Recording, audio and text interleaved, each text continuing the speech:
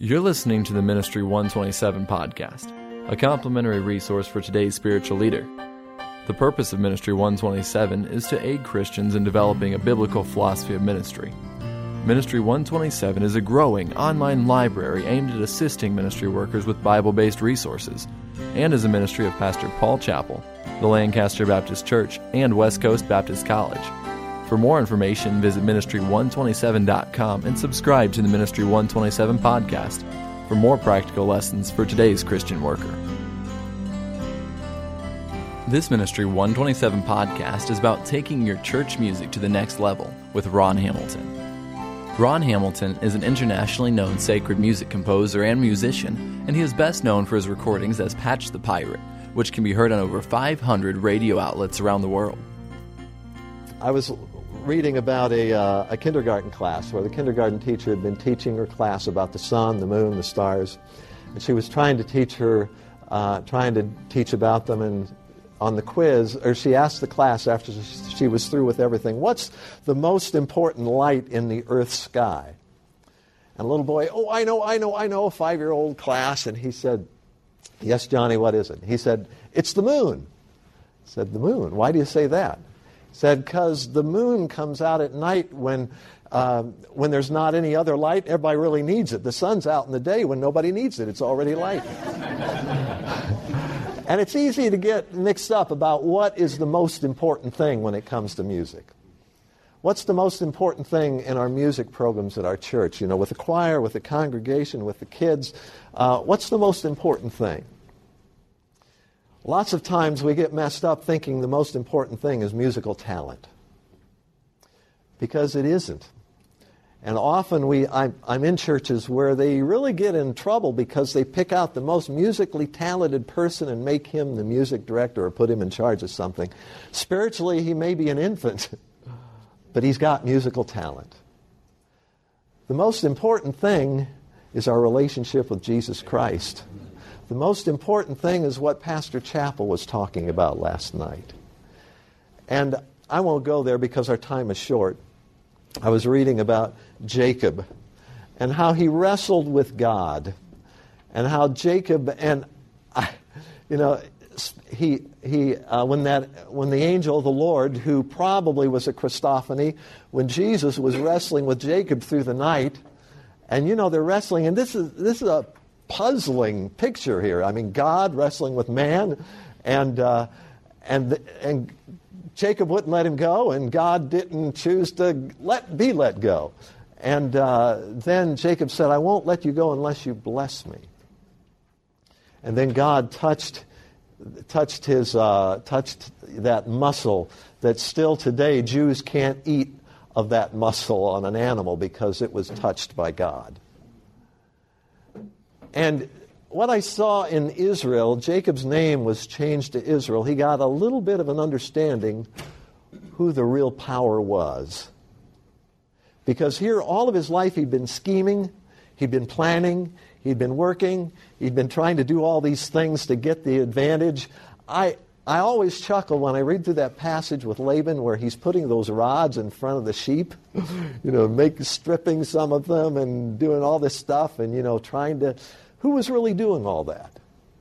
God was. God was the one blessing him. And I think that night when he wrestled with God, he went away from that experience realizing just a little bit, he still had lessons to learn, that the source of the blessing was God. Now, it's important to work. It's important to develop your skill, but the source of the blessing with music is God. It's also interesting to me that God had to hurt Jacob. Jacob walked with a limp the rest of his life. And every time he took a step, he was reminded that God is in charge. Maybe God has hurt you. God hurt me. And yet I don't look upon it as a hurt. I look upon it as a blessing. But every time I look in the mirror, it's funny because I walk through anywhere I go and I forget I've got a patch. And I don't really notice people staring, but they do, and then they look away. Except for the kids. The kids don't, try to hide it. Mommy, what's that? And the kids don't hide it, and they walk up and say, what's under there? What's under there? And, they're always asking fun stuff. But God often hurts us to draw us close to Him, to get us on our knees, and to get us to realize where the real power is. And you don't have to be alive very long before you get hurt. And I found that God's most precious servants usually have been hurt. But they've responded by turning to the Lord. They've responded by drawing closer to Him. He's the source of the power. You know what I found when I'm hurt? I realize that I am weak. I don't have any strength. The strength is in Him. Just a few weeks, 6-7 weeks ago, I had some surgery, and it was, they told me I was kind of young for this surgery, and I was skinny, so skinny always helps. And, the doctor says, you'll do great. My friends are saying, this won't be a big deal. But you know what I found out in the recovery from that surgery? I'm just average. I hurt and struggled, and I'm just average. Nobody special. The power is with Him. Power is not with me. We need that in our music. I have been in churches where the person in charge of the music, there's a church up in the Midwest where the music director is the people love him. He claims, he jokes about not being able to read music. He even jokes about sometimes not being able to carry a tune. And he's the choir director. And the people, he said he's tried to quit because there's other people more skilled, but he said the people won't let me quit because they love him. And I've been in his church, and he does a good job with his energy, with inspiring the people to sing, and with his love for the Lord. And he's got a power, the power of God on his life. And it is so refreshing to realize that when he's doing something, that God is the one doing it. Now, if I could, it's nice to have both. It's nice to have the power of God, and if you're serving the Lord, we do need, David played skillfully. That's why Saul had him come and play for him. That's why he was a favorite in the court, because he played skillfully on that harp. And it's good to do both. It's good to have the blessing of God, the power of God, and also to seek to do your music skillfully. I've got a good friend. He's in our church. His name is Pastor Jim Phillips. He's had some grandkids that went here to school. He wrote a book, and I want to start off by just reading. This is from a pastor's viewpoint. It's a very simple, very down-to-earth book. It's written just so that anybody can grab it. It's not deep, it's not theological, but it's just practical stuff. And he has several statements in there about the church music program. Let me read it for you. Well, I'll just pick out several things here, just to kind of get us started here. Talking about the music program, of all things in life, our relationship with the Lord, even in the music program, is the most important. Kind of basic, but so true. So true. Love your neighbor. Be kind. Don't be a mean Christian or a mean preacher. Be ye kind to one another. I mean, this is simple stuff. Have any of you ever heard of a book called All I Ever Needed to Know I Learned in Kindergarten? Yeah. That's a neat book. And the whole premise is that all you ever needed to know in life, if you learned those lessons that your kindergarten teacher taught you well, if she's a Christian, but he's coming from a Christian point of view. But he said even those things that every good kindergarten teacher teaches, it's good stuff. One of the first lessons, be kind. Another good lesson is don't hit. Jason, my son, has been working out, and he came home, this is a long time ago. He's coming home, his muscles are beginning to bulge a little bit, and he said, I said, man, you're getting pretty big. What are you going to do with these muscles? He said, if somebody's mean to me, I'm going to beat him up. I thought, where are we going with these muscles here? And, don't hit. A very simple truth, but it's true. It's true. Share your toys. Just good stuff. Here's another good one. The head of the music program is not the music director. It is the pastor. The pastor is the head of every area of your church. That is so true. And I've worked with 3 pastors. We've been at our church now for 16 years. And we've had 3 pastors. Every pastor has been very different. Every pastor has had different requirements, different expectations from music regarding the music program. Our first pastor was very spontaneous and was a wonderful soul winner, wasn't real organized by nature. Our present pastor is very organized, and I've got to have things submitted a long time ahead of time and programs planned a long time ahead of time. And the requirements on me are a lot different. And sometimes each one of the pastors wants something different in the music program.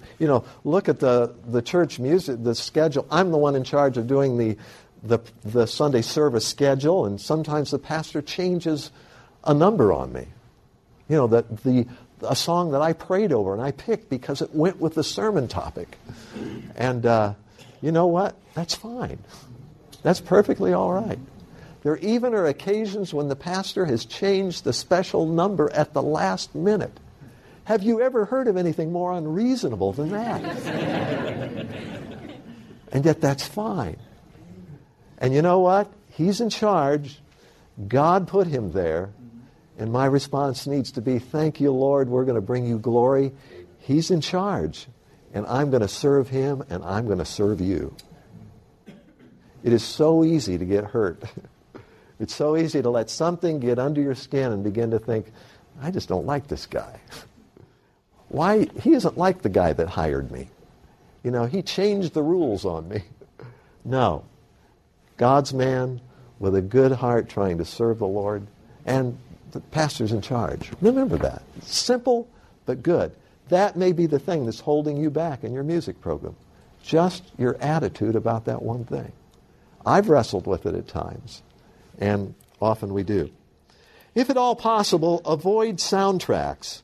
Always use live music if you have competent musicians. Good live music is always better than canned music. How would it be if I went to a music hall to hear a symphony, and instead of hearing a live symphony, they had a CD player sitting in the middle of the concert hall and they turned that on instead? I don't think we'd all be too excited about that. And that's many of the musicians. I want my pianist, I want my organist, I want my string players, I want those kids. In the recording we just listened to a second ago, those are professional musicians. We use them to record our soundtracks. And our church orchestra doesn't sound like that. Excuse me. I mean, we're crammed on our platform, and at best we have 6, 8, 10 instruments sometimes.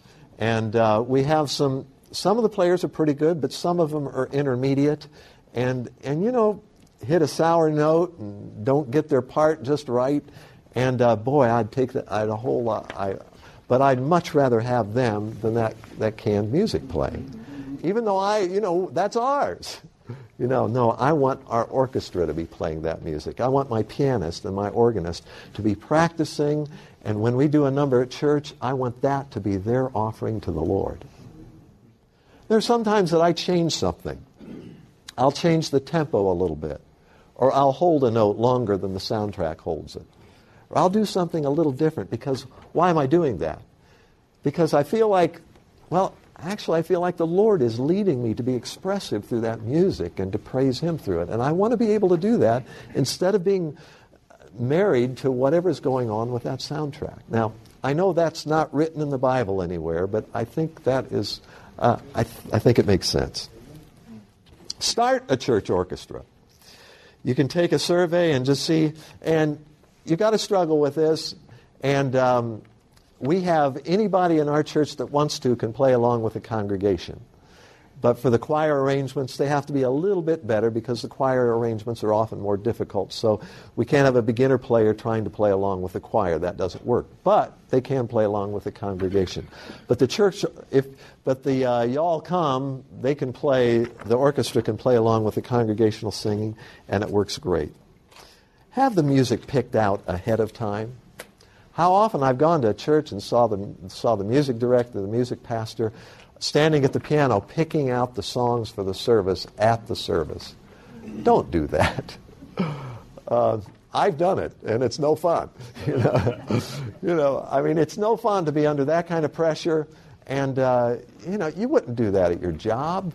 You wouldn't just be giving it the last, just the last minute preparation. Do your homework. Plan ahead. Let me tell you how we do it, and this again has changed a little bit because of our pastor. He's a more organized individual than the previous two pastors I was with. We have a staff meeting. Shelley likes this because I used to, I guess I'll confess warts and all, but I used to often do the church music program, the church music schedule. I'd often do it on Saturday night. And sometimes it was midnight on Saturday night.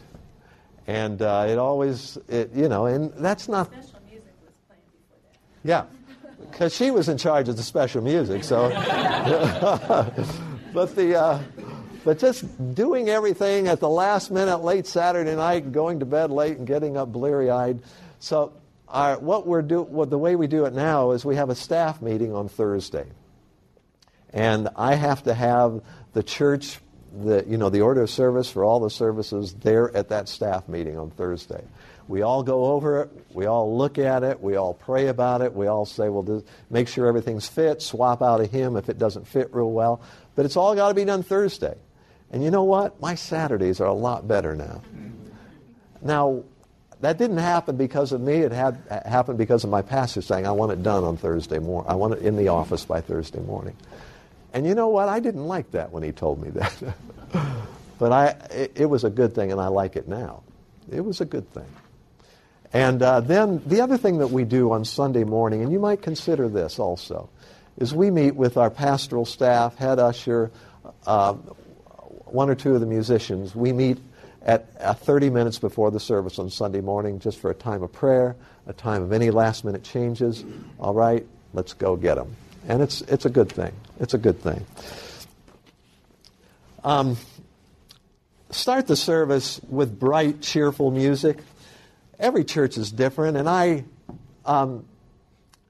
every church has a little bit different style of music. We'll talk about this a little bit more in a moment. There is a line you can cross, I believe, where the music is ungodly and worldly. I believe there is a line. But within the realm of what is good and right, there are differences in our churches. And so we'll go into that in just a little more detail in a moment. Have your singers ready to sing. Never have a singer get up there and say, I haven't had a chance to practice, so you all pray for me. Don't go that route. We have a mic check early Sunday morning at 8:15, 8:30 for all of our musicians. We have two services. And so all the musicians have to be there, and they have to and normally they've been practicing for let me just go ahead and share this with you because and Shelley does all this, but this is our quarterly music schedule that goes out once a quarter with all the music, all the offertories, everything on the quarterly music schedule. This is blank. I've got some of these Xeroxed up here. You're welcome to take one if you'd like. But you can change the service times, but all of our musicians know 3 months ahead of time what they're doing. And so they're practicing, they're working, they're picking out their songs. We encourage them to memorize their music. That isn't a requirement for us, but we encourage them to memorize the music so they can communicate, so they can look up, so they can sing. And it's a real help.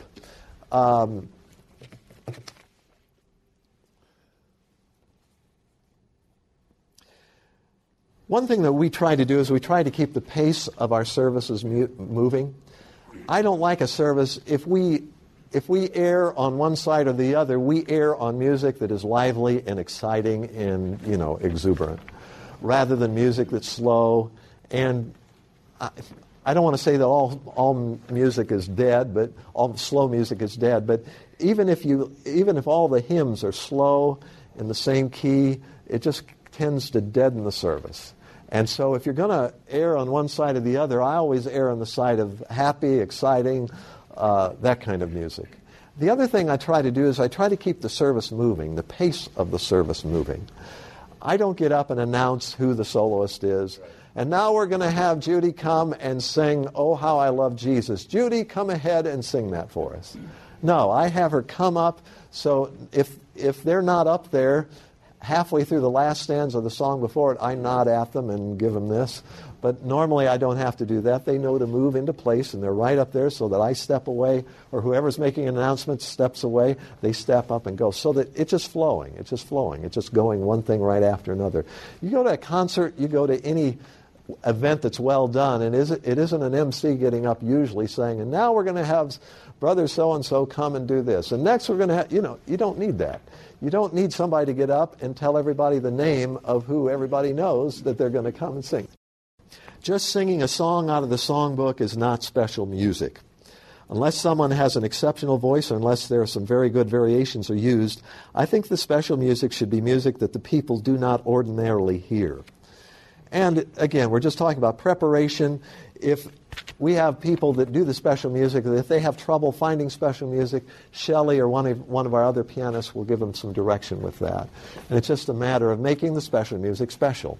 Again, I don't want somebody getting up and just opening the hymnal and coming up and singing 3 verses of At Calvary with nothing special about it. I want a little more specialness about it than that. And so, use an order of service for at the Thursday meeting and on our Sunday morning meeting, we make sure that everybody has an order of service. This is critical. My musicians, the special music, the pastors, the associates, the pianists, the organists. We have a synthesizer also, the head usher, the special music people, and my tech people, the people that are running the PowerPoint. And they all have an order of service, so they know what's coming. So you don't have, the mic wasn't up. Why wasn't it up? Well, my PA guy didn't know what was coming next. No, do that. And then on the Sunday morning, we always have all the tech guys there rehearsing it ahead of time. So you're never doing your sound check during the service. You always want to have it ahead of time. So you know if you've got a duet and one person is louder than the other, you know it ahead of time. But you've got a good balance. Shelley and I are there. Shelley's usually doing the balancing, making sure everything is working. You may need some structure with your choir. You may need some, I don't use the word discipline, but some organization to your choir. I found that organization helps. Requirements help. Now, it has to be done with the right spirit. It has to be done where my choir is 100% fun and 100% work. But I found when I have no attendance requirements, when I have no rules or regulations, the choir attendance goes down, and the pride in what we're doing goes down. So there's structure there. This is our structure at our church. I ran off some of these, and these won't apply, all of them won't apply to yours, but just some guidelines. Let me just read some of them for you. The big 3 guidelines: be there. You've got to be there 3 out of 4 rehearsals to sing in the choir. Be here on time. If you don't arrive 5 minutes early, you're late.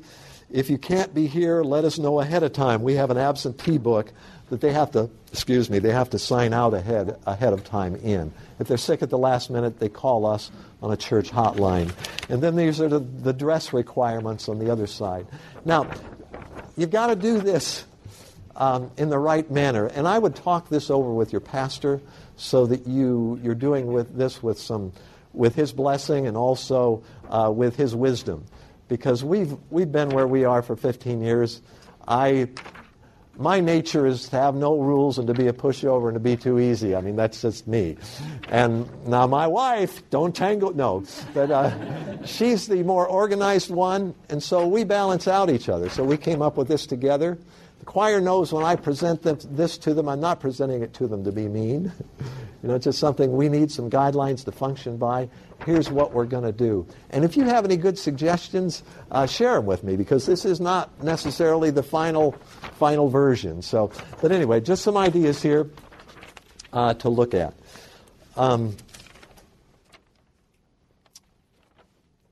Accompanists are very, very important people.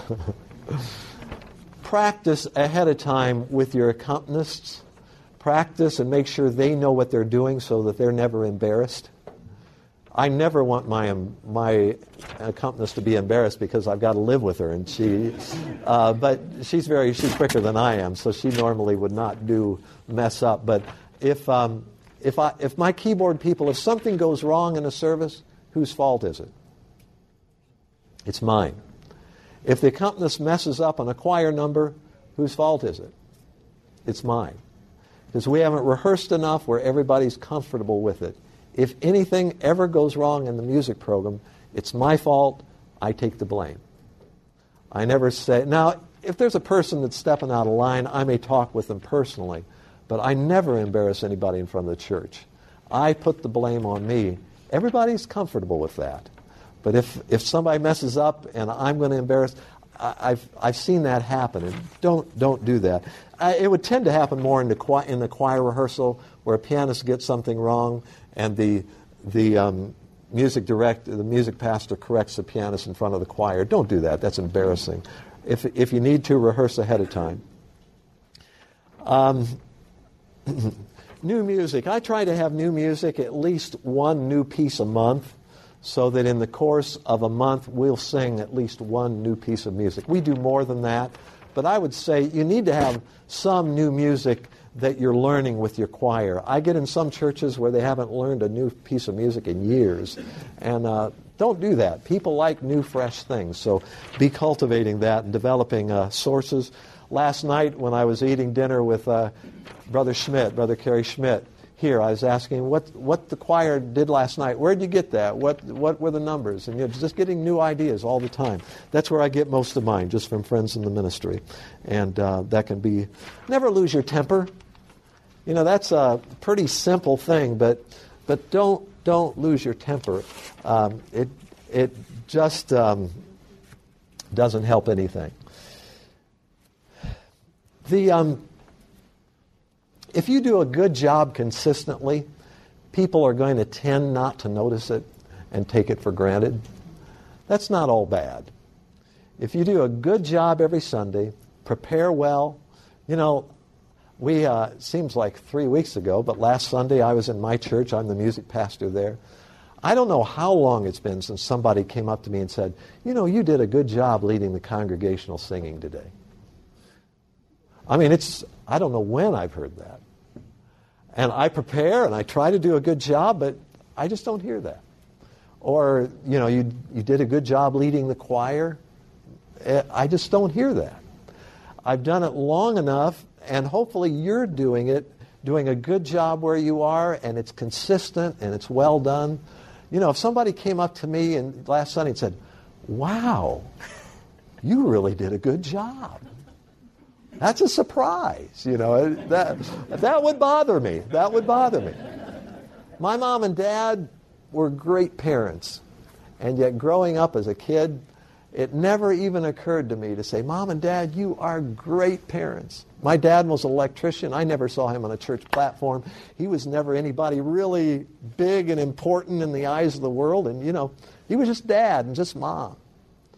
My dad's in heaven now. My mom, we usually have Sunday dinner with her, and I often tell her I love her and what a great mom. Thank you for being a great mom. With the passing of time, some perspective comes.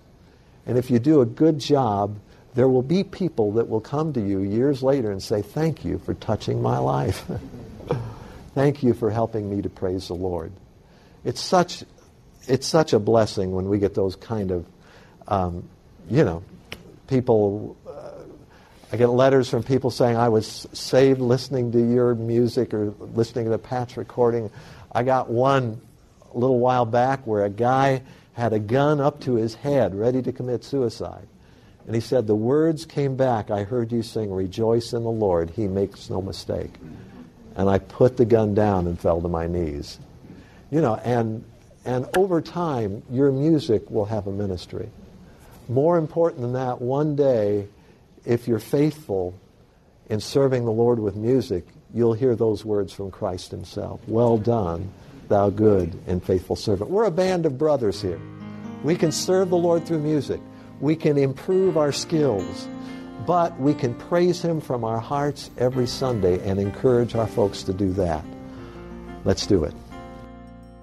Thank you for listening to this Ministry 127 podcast. Today's lesson was on taking your church music to the next level with Ron Hamilton. This podcast was designed to equip spiritual leaders to grow in the Word and develop a biblical philosophy of ministry for today's local church. Be sure to let a friend know about Ministry127.com. Also, for Christ-honoring publications, please visit strivingtogether.com for resources that encourage spiritual growth and the local church ministry. Thank you for listening to this Ministry 127 podcast.